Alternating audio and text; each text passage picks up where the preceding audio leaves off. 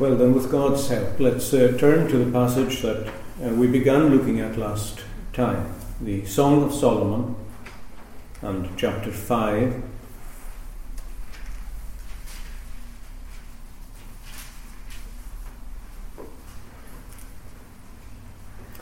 As I mentioned, the song itself consists of a series of several songs, and we're looking at the one that begins in verse 2 of the chapter and continues all the way through the chapter. And we read at verse 2, where you'll remember the church is speaking. She is being stirred by the knock and the voice of her beloved. I sleep, but my heart is awake. It is the voice of my beloved. He knocks, saying, "Open for me, my sister, my love, my dove, my perfect one. For my head is covered with dew, my locks with the drops of the night. I have taken off my robe, how can I put it on again? I have washed my feet, how can I defile them? My beloved put his hand by the latch of the door, and my heart yearned for him. I arose to open for my beloved, and my hands dripped with myrrh, my fingers with liquid myrrh on the handles of the lock.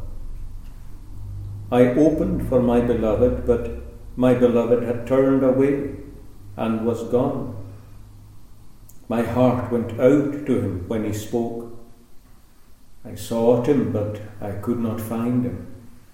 I called him, but he gave me no answer. The watchmen who went about the city found me. They struck me. They wounded me. The keepers of the walls took my veil away from me. I charge you, O daughters of Jerusalem, if you find my beloved, that you tell him, I am lovesick." And particularly the words of verse 5, where the church rises to open for her beloved. Her hands drip with myrrh, her fingers with liquid myrrh on the handles of the lock. Now, as we saw last time, there's a very close relationship between the experience of the church here in the song and the experience of the church in the Garden of Gethsemane. In both cases, the church is asleep and she is being stirred by the sound of her beloved's voice. And we particularly saw that in this chapter here. The beloved comes, he speaks, saying, "Open for me, my sister, my love, my dove, and my perfect one." These are all terms of endearment which are designed to awaken herself to a sense of his deep love for her. And along with his voice, he knocks to convey his urgency, that he wishes to come in and to enjoy close fellowship with her.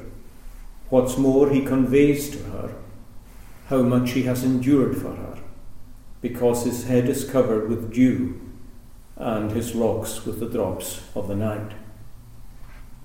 But then we saw how the church fails to respond to that invitation. She says, "I've taken my robe off, how can I put it on again? I've washed my feet, how can I defile them?"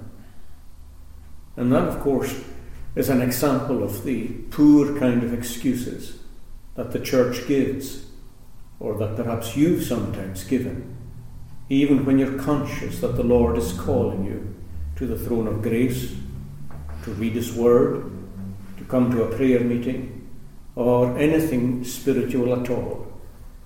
The excuses are there, sadly, and they are poor as well.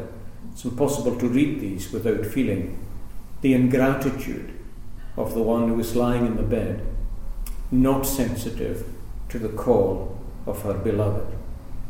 But at the same time, we should notice that she is awakening. I sleep, she says, but my heart is awake, or indeed awakening. It is the voice of my beloved. In other words, it is the voice itself that is stirring her. It's the voice that's awakening her. And she finds herself in this state that the Gaelic expression for it is étar catals túscud. She is somewhere between sleep and being fully awoken. But you notice that she is awakening. And of course she is responding to two things. First of all, she's responding to his voice. And she makes that plain in verse 6. After she has opened the door, she says that her beloved had turned and had gone. But then she says, my heart went out to him when he spoke. So even though her speech was making excuses, I can't come because of this and I can't come because of that, at the same time she reflects and says that she is conscious that her heart had gone out towards him when he spoke. So it's like being caught in a kind of state of paralysis where you desire something, but for some reason the strength isn't there to perform it. There is a desire to do good, but it doesn't mature into the will. It doesn't mature into action. So she does respond, albeit slowly, to his voice. The second thing that she responds to is a special movement on his own part towards her. Because even though she makes her excuses, he appears to overcome them, because he moves to put his hand on the latch of the door. Now, according to those who are familiar with Eastern customs, the latch and the lock of the door is quite a complex mechanism. And he puts his hand in to unlock the door. We're told at that point that her heart yearned for him. Her heart yearned for him. Verse 4, my beloved put his hand by the latch, and my heart yearned for him, and I arose to open for my beloved. And again, it must be the sense of urgency that he has for her. And again, her consciousness of his deep love for her that finally moves and stirs her. Just as it is with ourselves too, because whenever we are overcome by sleep, by lukewarmness, or even spiritual coldness, what finally overcomes, and it's thanks to the Holy Spirit that it does overcome, what finally overcomes is a powerful sense of the love of Christ towards us. The love of Christ constrains me, the apostle said. The love of Christ constrains me. And it's important in that verse to understand that when the apostle speaks of the love of Christ, it's not his own love for Christ that constrains him. Not that it would be wrong to say that, because our love for Christ does sometimes constrain us, and it is a great motive in itself. But nonetheless, what the apostle means is that it is the love of Christ for himself that constrains him. His love for me. And truly, I don't know of anything that breaks the heart of the Christian like that. An overwhelming sense of the undeserved love of the Lord for your own soul, even when you are awake, asleep, perhaps in a state of near death.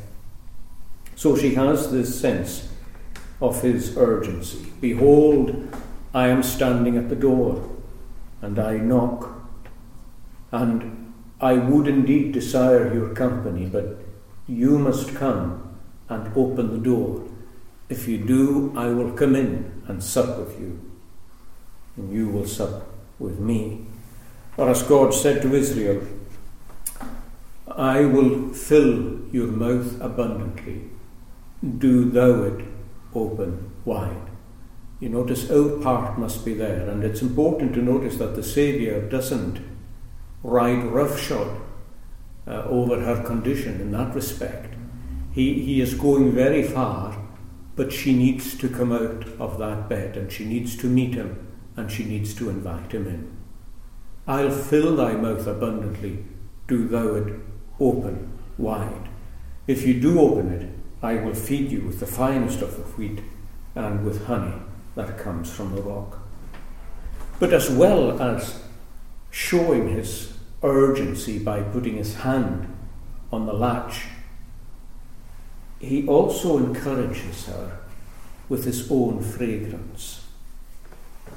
He encourages her with his own fragrance, and that is the liquid myrrh that he puts onto the latch of the door. Now, I'm conscious that perhaps it may be a more obvious reading, or it may even be the way that you've thought of it, to think of the myrrh as her own myrrh. That she is just preparing herself before she opens the door by putting myrrh on herself, which is of course an expensive perfume. But actually it's far better to understand this myrrh as not hers but his.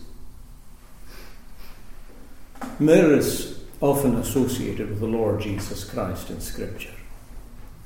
And there are those who believe, and I think they may well be right, that it's a spice particularly associated with suffering, with pain.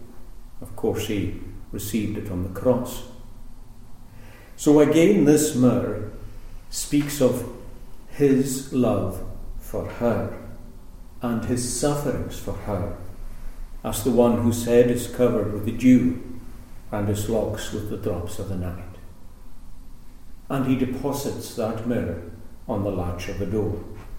Now, which would be able to take it, because according to the kind of construction the lock was, it is well able to take a pouch of myrrh or something to that effect, or a pouring of liquid myrrh upon it. Now, a fragrance like that would fill the whole room.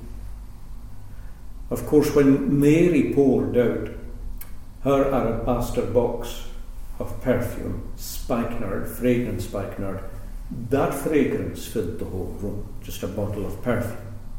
And of course we're aware of that. If you were to pour even a small bottle of very strong perfume in this room, it wouldn't be long before everyone was quite overwhelmed with the fragrance of it. But that was Mary's love for the Lord. But this is the beloved's love for the church. And she recognizes the fragrance.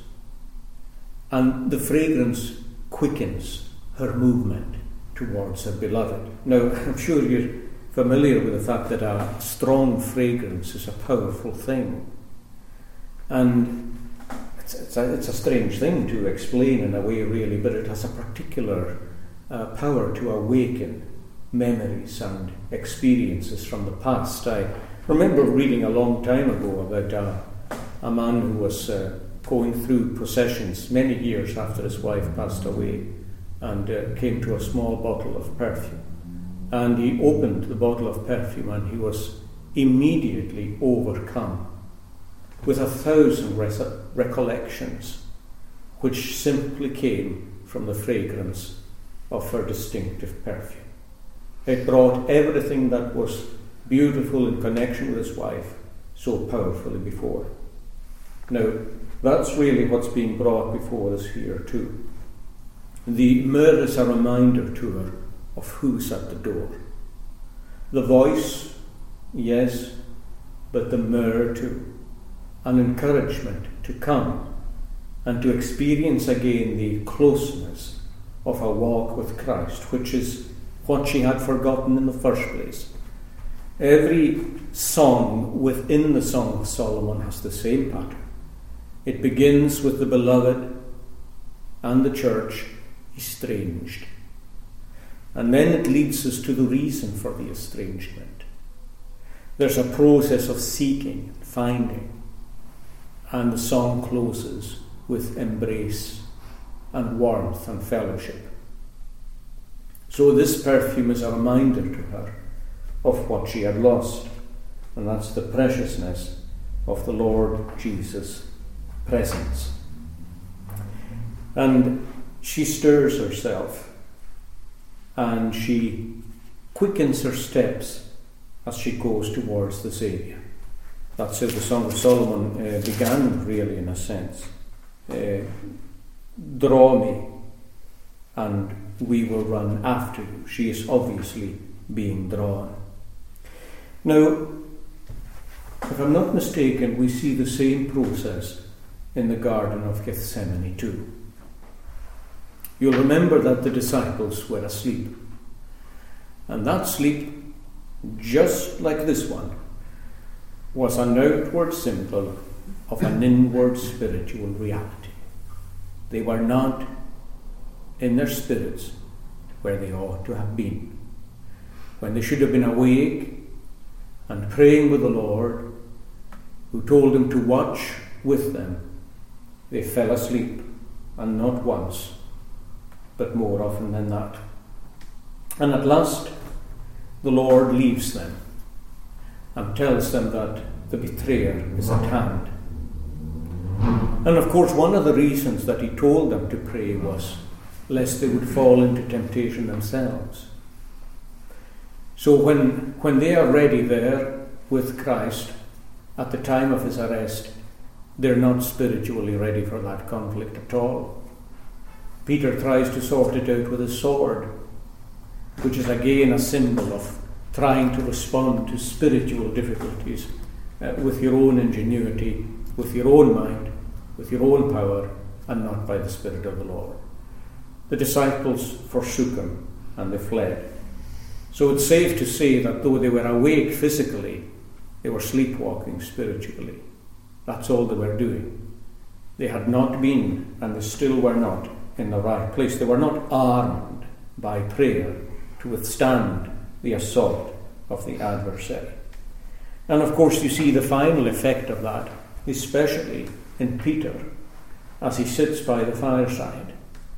How different he would have been had he watched with the Lord, had he spent an hour in earnest prayer with the Lord. How different it would have been. But he didn't. And he didn't because of what he had become.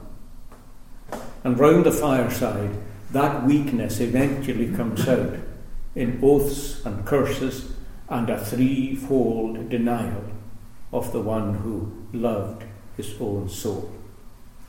And of course, all that time, Peter thinks he would never do such a thing.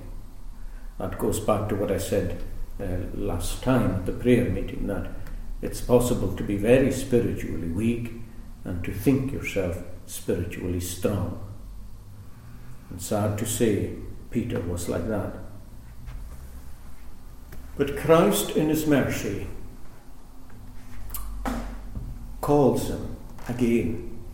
Well, he had called him in Gethsemane, called him twice, roused him and stirred him. But can we now say that when Peter is in the courtyard, that Christ actually puts his hand to the latch of the door of his heart?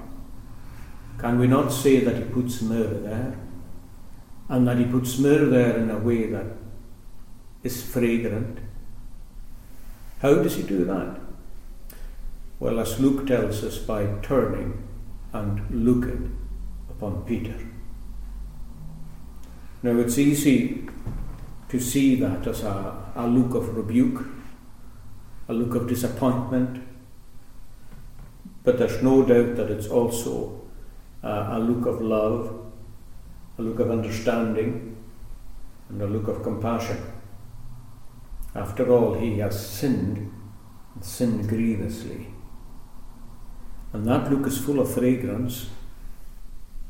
And although Peter goes out into the night, and of course his beloved has withdrawn himself, there's no Christ obviously, or obvious to him when he goes out into the night and he weeps bitterly At the same time, we could say concerning Peter that his fingers are full of murder, in the sense that the love of Christ is eventually what's going to prevail with him.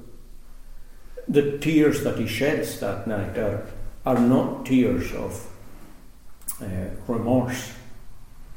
They're not the kind of tears that would lead to taking away your own life.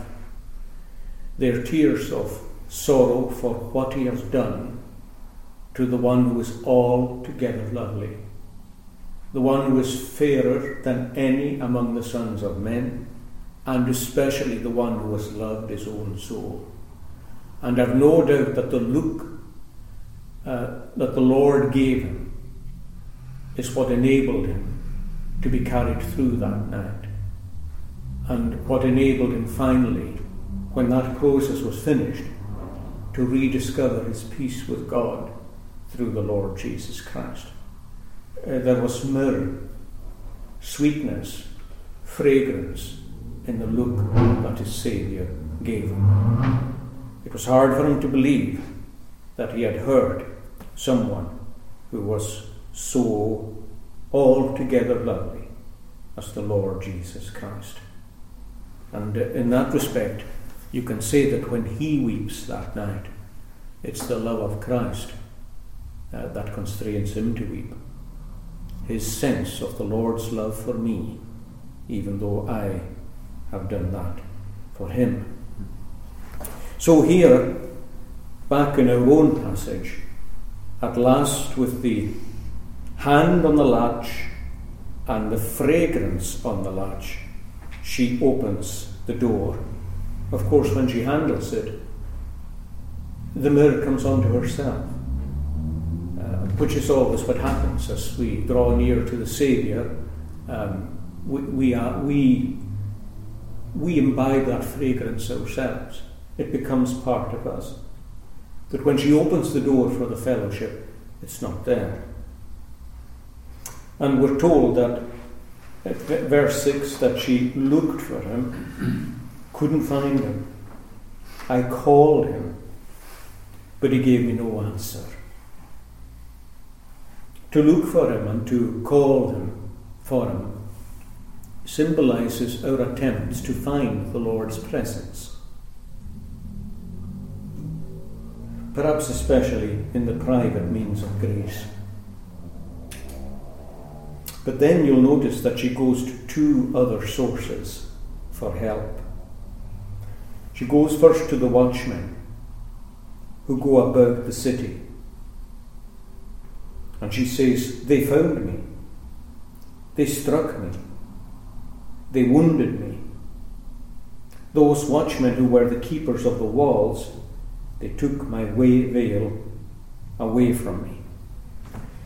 Now, we can't help but contrast here the way the watchmen deal with her in comparison with the way the watchmen deal with her in chapter 3 and in verse 2. Well, actually, just read from verse 1 to get the sense of it, because this is the beginning of another song. Chapter 3 and verse 1. By night on my bed, I saw the one I love. I sought him, but I did not find him. I will rise now, I said, and go about the city, in the streets and in the squares. I will seek the one I love. I sought him, but I did not find him. Now notice the role the watchmen play here. The watchmen who go about the city found me, to whom I said, have you seen the one I love? Scarcely had I passed by them when I found the one I love. The implication there is the watchmen helped her. They listened to her question. They were sympathetic in the response, and they pointed her in the direction of where she could find her beloved. The watchmen represent the preachers of the gospel, the keepers of the walls, the guardians of the city of God, those who have the keys of the kingdom. They guided her in the right direction. But here, if you go forward again to our text in chapter 5 and verse 7, it's so different. The watchmen who went about the city found me, struck me, wounded me, and took my veil away from me. Now, it's very hard to understand that really in any other way, I think, other than having no real compassion with her and no understanding of her situation, even to the extent of taking away her veil. And sometimes it happens that you go to people, or perhaps people that you would expect to be able to guide you, and they do nothing for you. Sometimes you would find in conditions of declension, which we have today, that people who do come under concern of soul, they might go to a minister. In fact, I was speaking to someone who, this fits very well. Not that long ago, they told me of how they began to feel anxious about their soul, and they went to see the minister, and the minister just couldn't understand what that person was talking about at all. The reason for that is that, sad to say, he was dead himself. He had no understanding of spiritual matters at all. He had done his theological degree, he had been ordained, and he would stand up and speak, but knew nothing of what it meant to be under conviction of sin, what it meant to find the Saviour, what it meant to lose a sense of the Saviour. None of these things. He could give no help whatsoever. In fact, the best that he could say was that the person should go and see a psychiatrist or somebody to help him with the kind of difficulties that he had.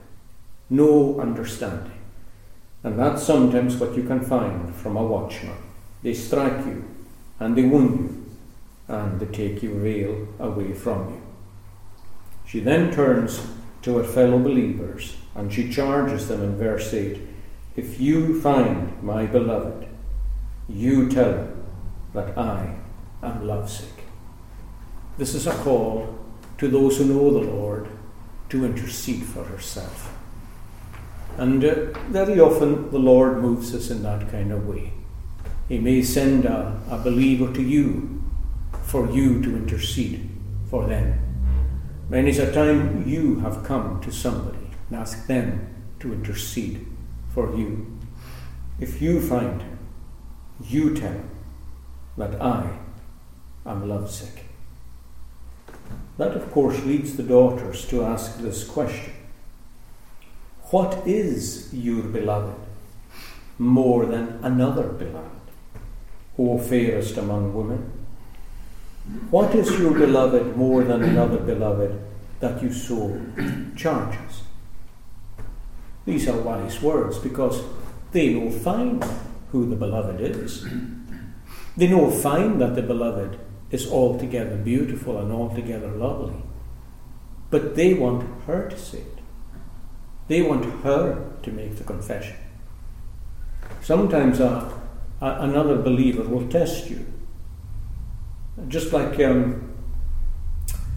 Naomi tested Ruth and said, "You go back to your own land, Ruth. Go back to your people. Go back to your gods." And of course she famously says, "Entreat me not to leave you."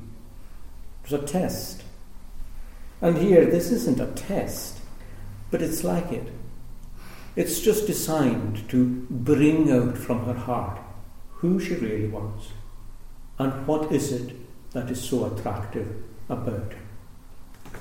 The Lord Jesus Christ, once when he met a blind person, said, "What is it that you want me to do for you? What is it that you want me to do for you?" We would say, "Well, that's perfectly obvious. What do you think a blind man wants done for him?" But the Lord wants to hear it, and wants to hear it from his mouth. And many a time the Lord leads us to a situation where we realize who it is that we want. And perhaps when we realize it, we won't take it for granted again. We're terrible people, really. The sin within us makes us quickly weary with something that we should be abundantly glad and delighted with. She had once described her beloved before, but that didn't stop her reclining on her bed asleep. So the Lord doesn't just want her to find him, but to praise him, to realize again who he is in all his glory and his majesty. And that's why we have the wonderful expression of the glory of the Saviour from verse 10 through to verse 16. And we'll begin to look at that description, God willing, next time. May the Lord bless our meditation upon his own word. Let us pray.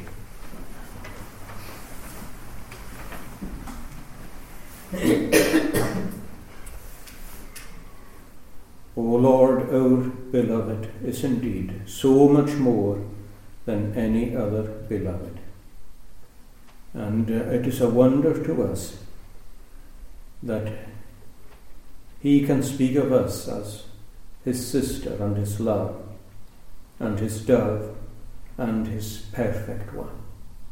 We are so far from that, O Lord, in our own sight.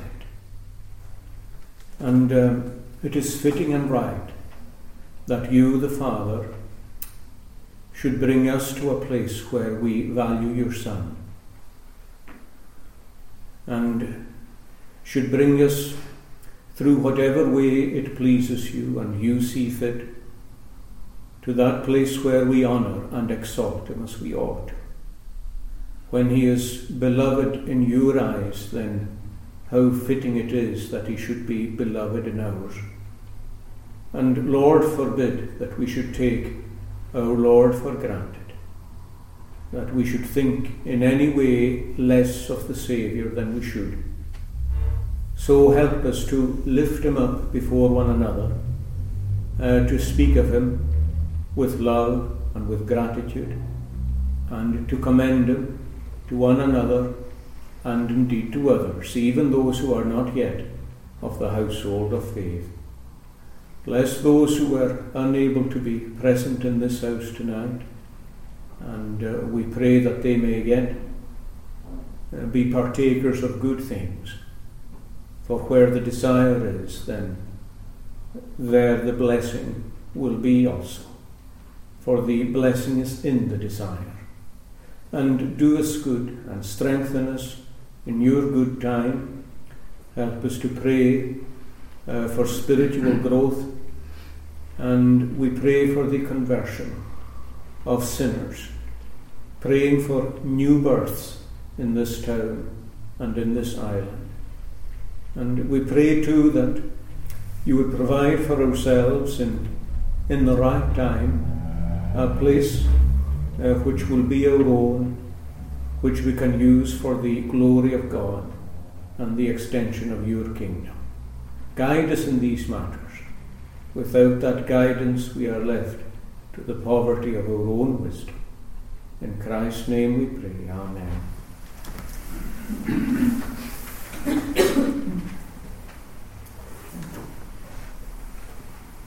Let's sing now in Psalm 63.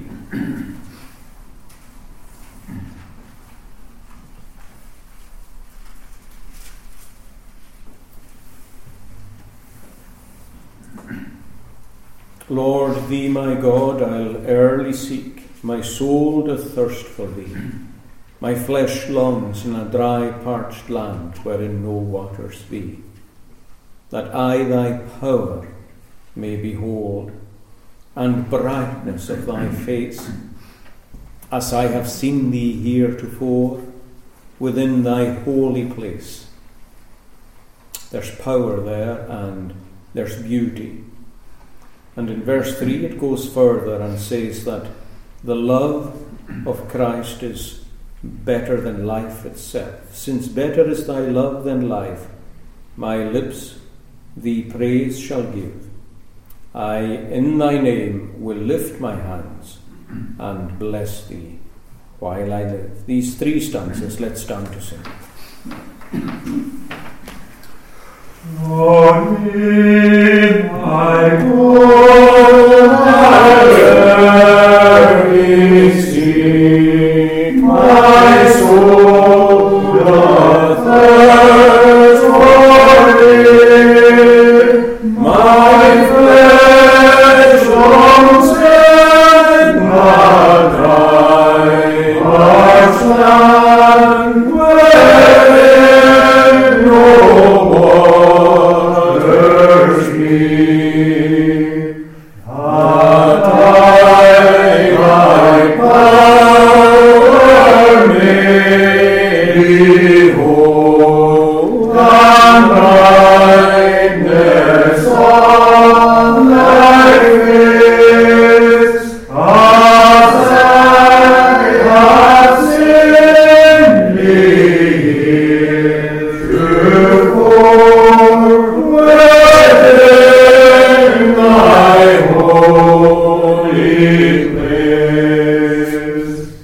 Since better is thy love than life, my lips thee praise shall give.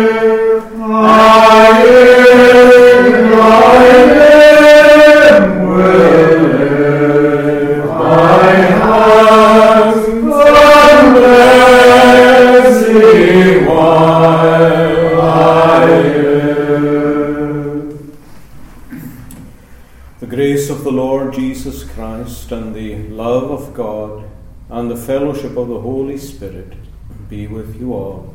Amen.